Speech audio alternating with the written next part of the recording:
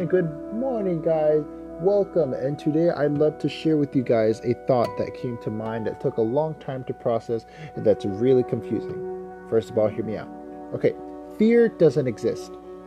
Fear is only an idea, a thought in somebody's mind, which does not exist, but it causes one to panic by overthinking of that thought of fear of something happening, which delays action in one's choice.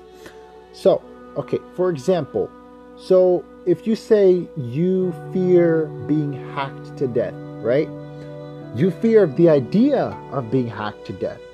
It hasn't happened, so therefore that fear does not exist, correct?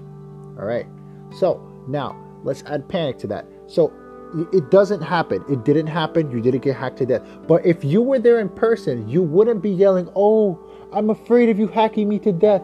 Don't hack me to death. It's already too late. He already started hacking you down." You're going to be screaming. You're going to be in pain. You're going to be losing blood, and you're going to die. So it's a definite that because of fear and because of you delaying your thoughts, that was the consequence.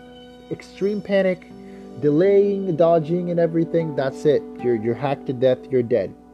That's what happens.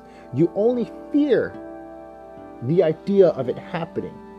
But if you were there, you would have no time to think. You would have no time to think. Well, yes, I believe people when they say, "Oh, that fear, without fear, you don't have courage, and without courage, you can't have fear, and then you bravery." Yeah, I understand that. That's great, amazing. But to me, my idea of fear doesn't exist. Fear itself does not exist. You think too much, you overthink too much, you cause panic, you delay action, and you suffer the consequences. That is fear to me. At least that's what I think. So leave a nice clap, something, your varying opinions about it. I would love to hear it out. But other than that, have a happy holidays, and thank you for listening to my strange, weird podcast. Bye-bye.